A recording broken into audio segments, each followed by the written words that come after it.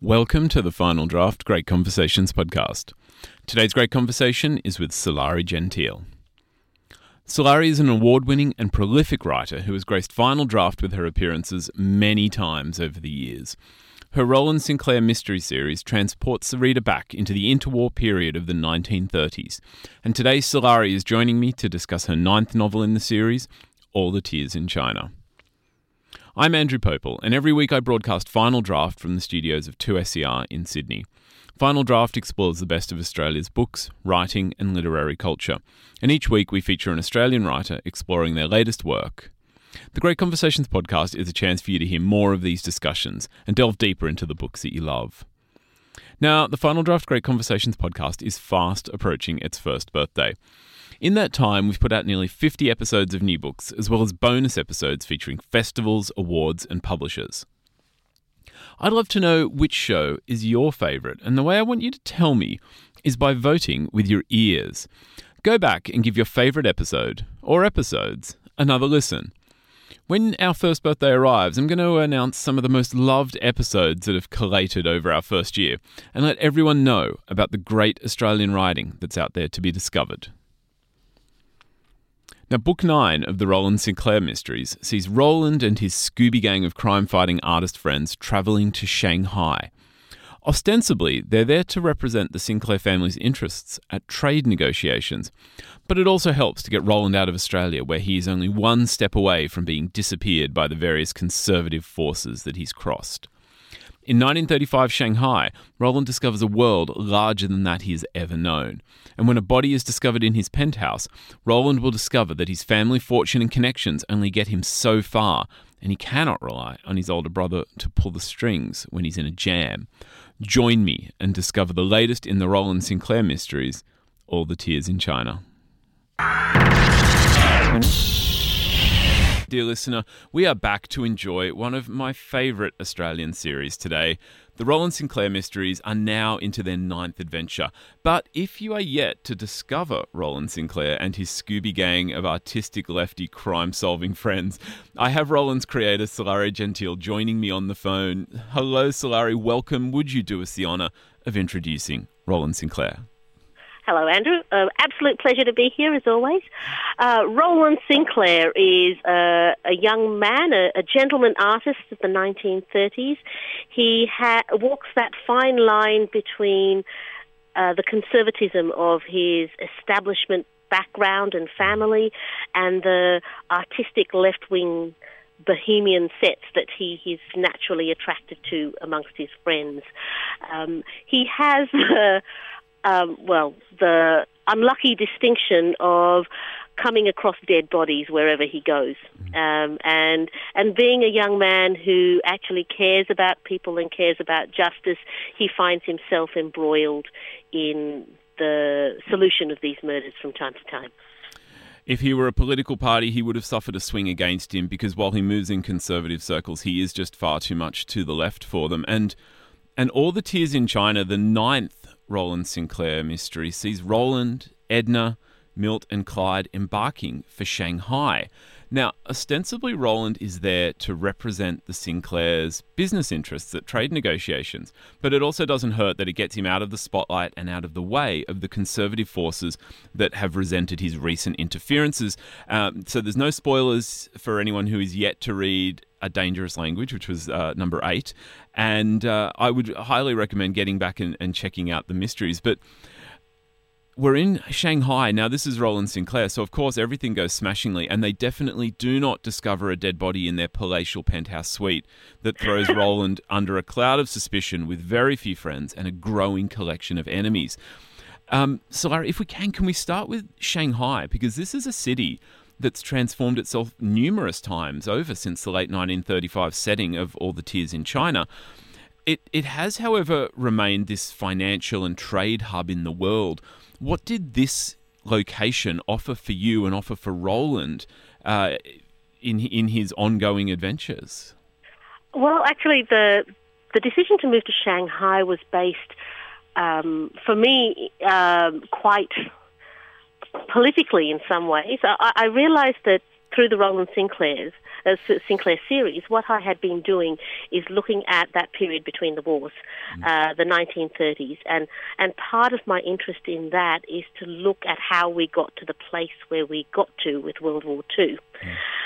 But I also realized that in looking for those answers, I had always turned my eyes west.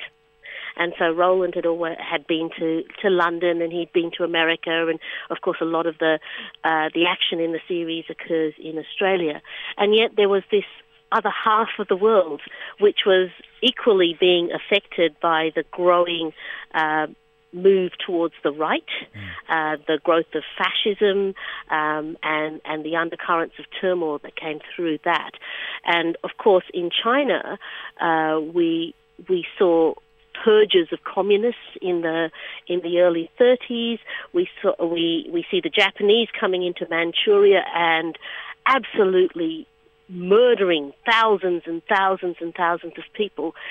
And yet, as is so typical even today, quite often what happens in the East is not as personally motivating for us as some tragedy in the West.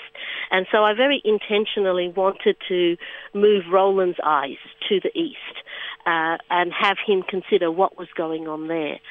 And Shanghai seemed to be the appropriate place for him to go, because not only is it a city that's physically in China, but it's a really interesting city in that it's a treaty port, and so it embodies the world within it. So you have French quarters and German quarters, the British quarters, the Japanese quarters, and so it seemed like the perfect location to actually have a look at how the East and West were wrestling with this change in the political climate. Yeah, with our eyes in 1935 on what's going to be happening only a few years in Europe, it's easy to forget that only half a generation away, China is going to be changed irrevocably, and we're still feeling the reverberations of that, especially, as we speak, we've got America and China sort of wrapping themselves, or Donald Trump trying to wrap himself into what he's calling a trade war against probably one of the biggest power in the world that's emerged since 1949. Exactly, and even in the 30s, trade was used as a weapon. So when Roland goes over to China, what is in contemplation is an embargo against the Japanese that the UN is putting forward, and certainly there was a great deal of ramping up in trade because in case that happened, and we see those sort of ripples occur whenever there's talks of trade wars, even nowadays. But it was a very interesting time because, in 1935, the Mao was on the Long March. In Shanghai, the communists had been purged. They had been gathered up and murdered. And you had this country that was a host to the great colonial powers, and yet the Chinese people in Shanghai were almost second-class citizens in their own country. And so you had this bubbling, fermenting cauldron of turmoil about to erupt. And so it seemed to me like the perfect place to have a look. Now, this feels like less of a black and white book philosophically, if you could describe anything about the first 8 books as black and white. What affected taking my affectionate name, the Scooby Gang, out of the bubble of Australian political and social discourse? What did that challenge you to do with their personal development? Well, I think in a lot of ways their personal development kind of matches my own learning about how things are in the world. And quite often you think that you know a topic until you change your perspective and look at it from another point of view. And certainly I didn't know a great deal about the history of Shanghai or China at the time before I started this book. And I was quite surprised to see how much I didn't know. I think one of the things that Roland needs to understand, or what I I hope that he would understand out of this book is that his perspective has been in a bubble. And one of the things that I wanted him to address is there's a particular point, and it's probably not, well, it probably is a spoiler, but never mind, where one of the other characters asks him why he feels that the Nazis and what they're doing to the socialists and the communists and the Jewish people in Germany, why that's his fight more than any other. Why he cares more about that than he does about the Chinese that were killed in Manchuria, or the American blacks, or even the Aboriginal people in his own country. And it was a question that was asked of Roland. I didn't know the answer, and I still don't think I know the answer. And I just think it's one of those things that people need to address. Everybody chooses their fight, and sometimes we choose our fight for a reason that's just simply because we're not exposed to anything else, or we don't realize what else is out there. It doesn't mean that we'll change our mind and we'll stop fighting for it. It just means that we have to be aware that everything that seems to be everything for us may only be a small part of a greater story. So it was those sort of things that I wanted him to grapple with. Interestingly, in All the Tears in China, I don't think he finds an answer. And I don't think there is an answer to that. I certainly haven't found it for myself. I don't know why some causes are my causes and other causes aren't. It just seems to be something that happens.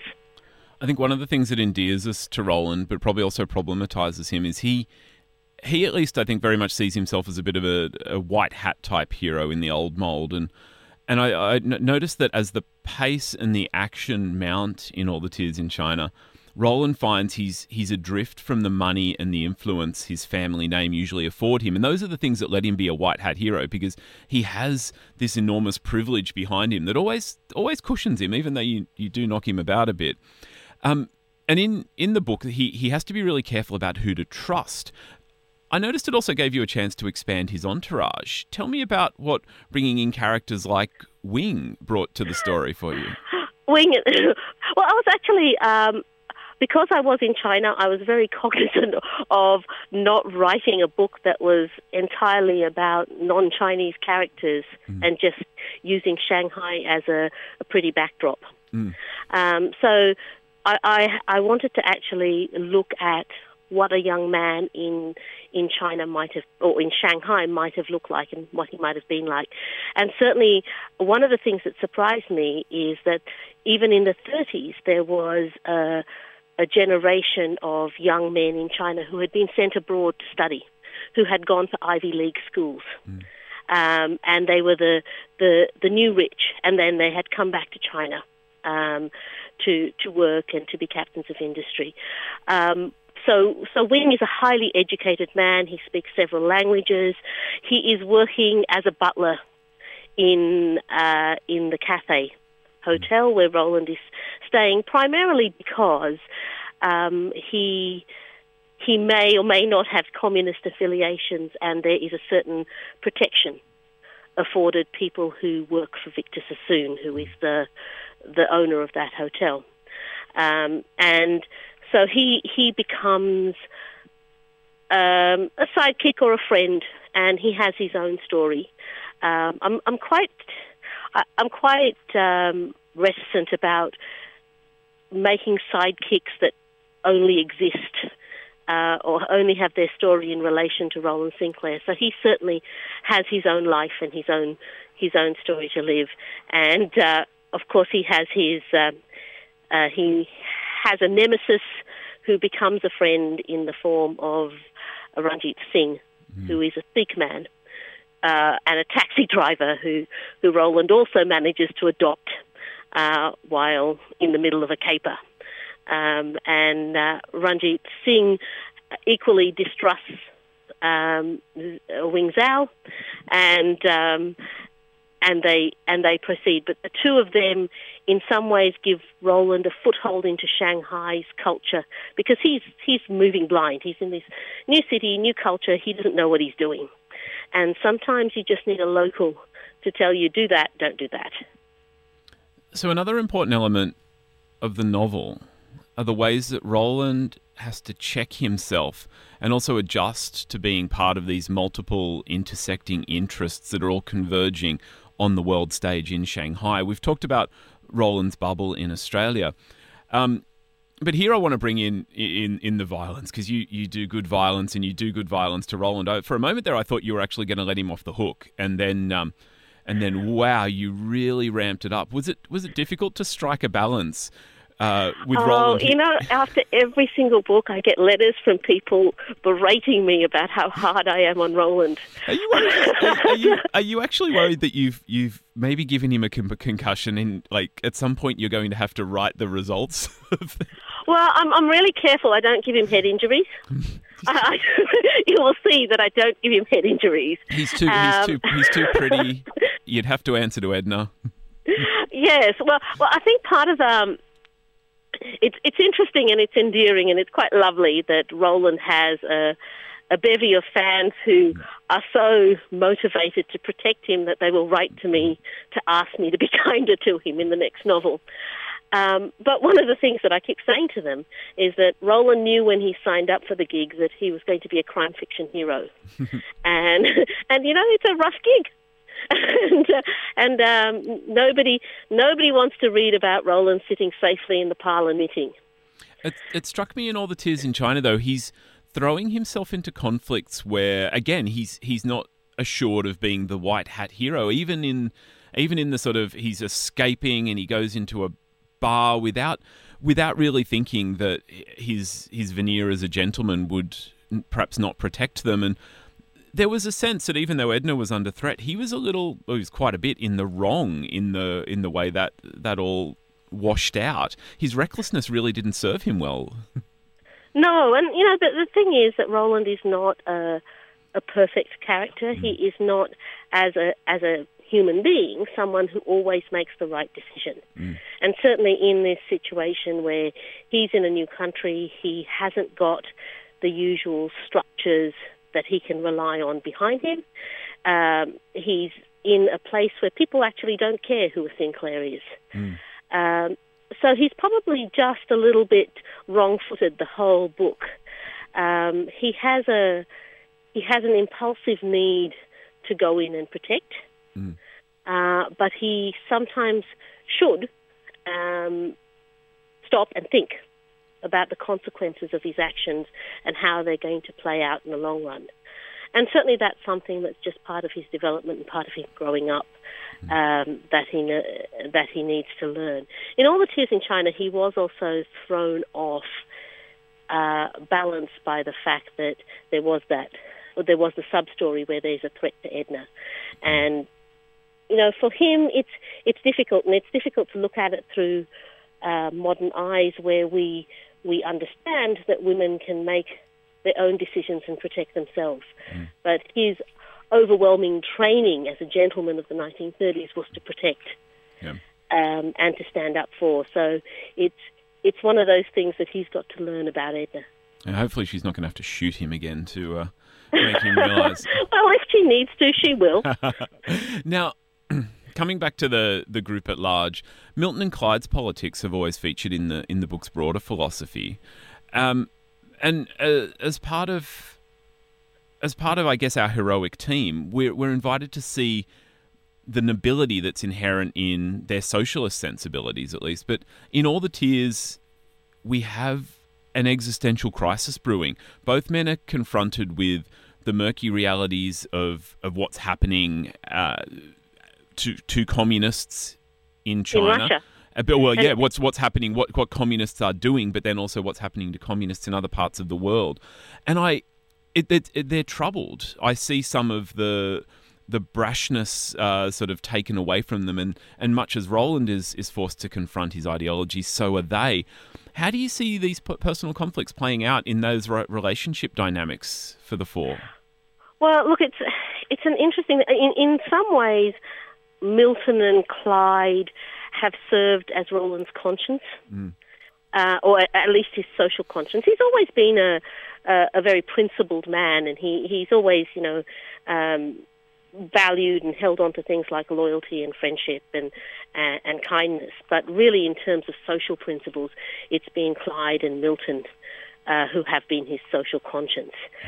But what Milton is faced with in this is what is happening to communism in China and around the world, but more so what communism is doing. So the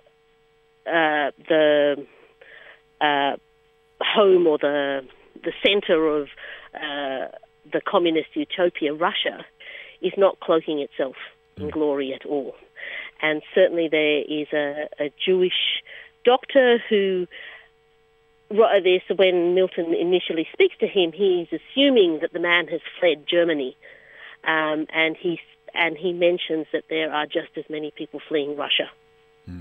And so it's an interesting look at how dictatorship on both sides can lead to the same ends.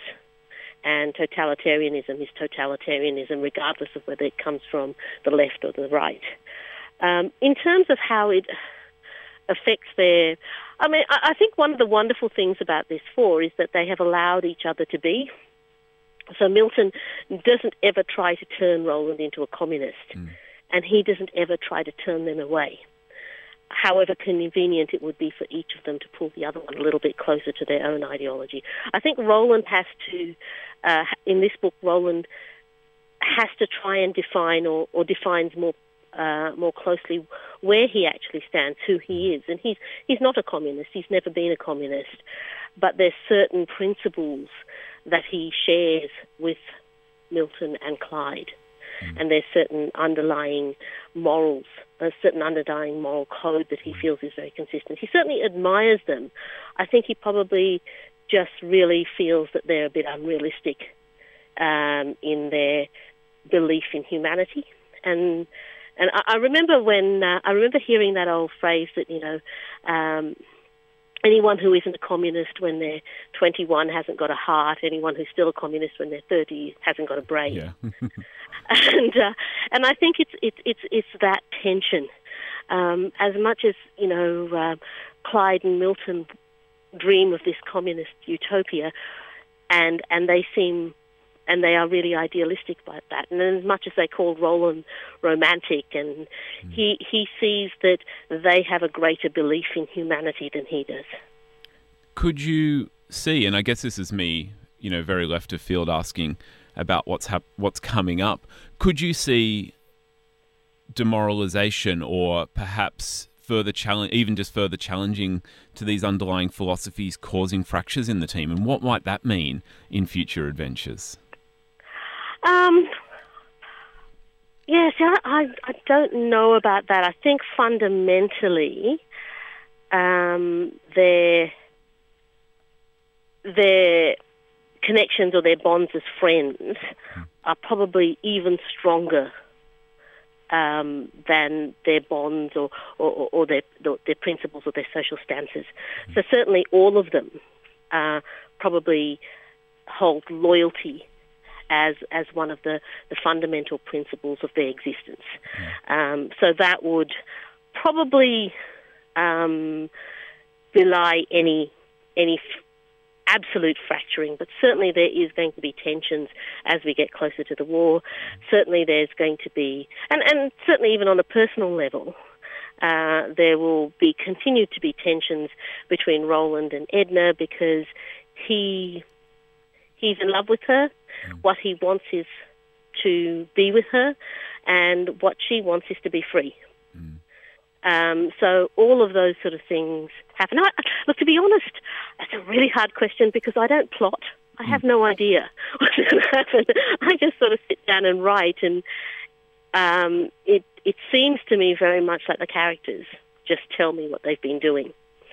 So I find it really hard to guess what will happen in the future because I've got no clue as to where the story is going to take them, except for the fact that I have this notion that I will write Roland through the war. And clearly the war is going to have a huge impact. Discover dear listener, where the story takes Sulari. I am speaking with Sulari Gentile. We are discussing Book 9 in the Roland Sinclair Mysteries. It is called All the Tears in China. If you are new to the Roland Sinclair Mysteries, then know that you have such a treat ahead of you. Sulari, thank you so much for taking the time once again. Absolute pleasure, Andrew. Thank you very much for having me. That's it for this great conversation with Sulari Gentile. Sulari's latest novel is All the Tears in China, and it's out now through Pantera Press. Great Conversations is recorded on Gadigal land of the Eora Nation at 2SER's Broadway Studios in Sydney, Australia. The show is produced and presented by Andrew Popel. To keep up with the latest in books, writing and literary culture, follow us on Twitter, Instagram and Facebook. Just look for @FinalDraft2SER. Click subscribe in your favourite podcast app and get a new great conversation every week. My name is Andrew Popel. I will be back next week with more great conversations from Final Draft. Until then, happy reading.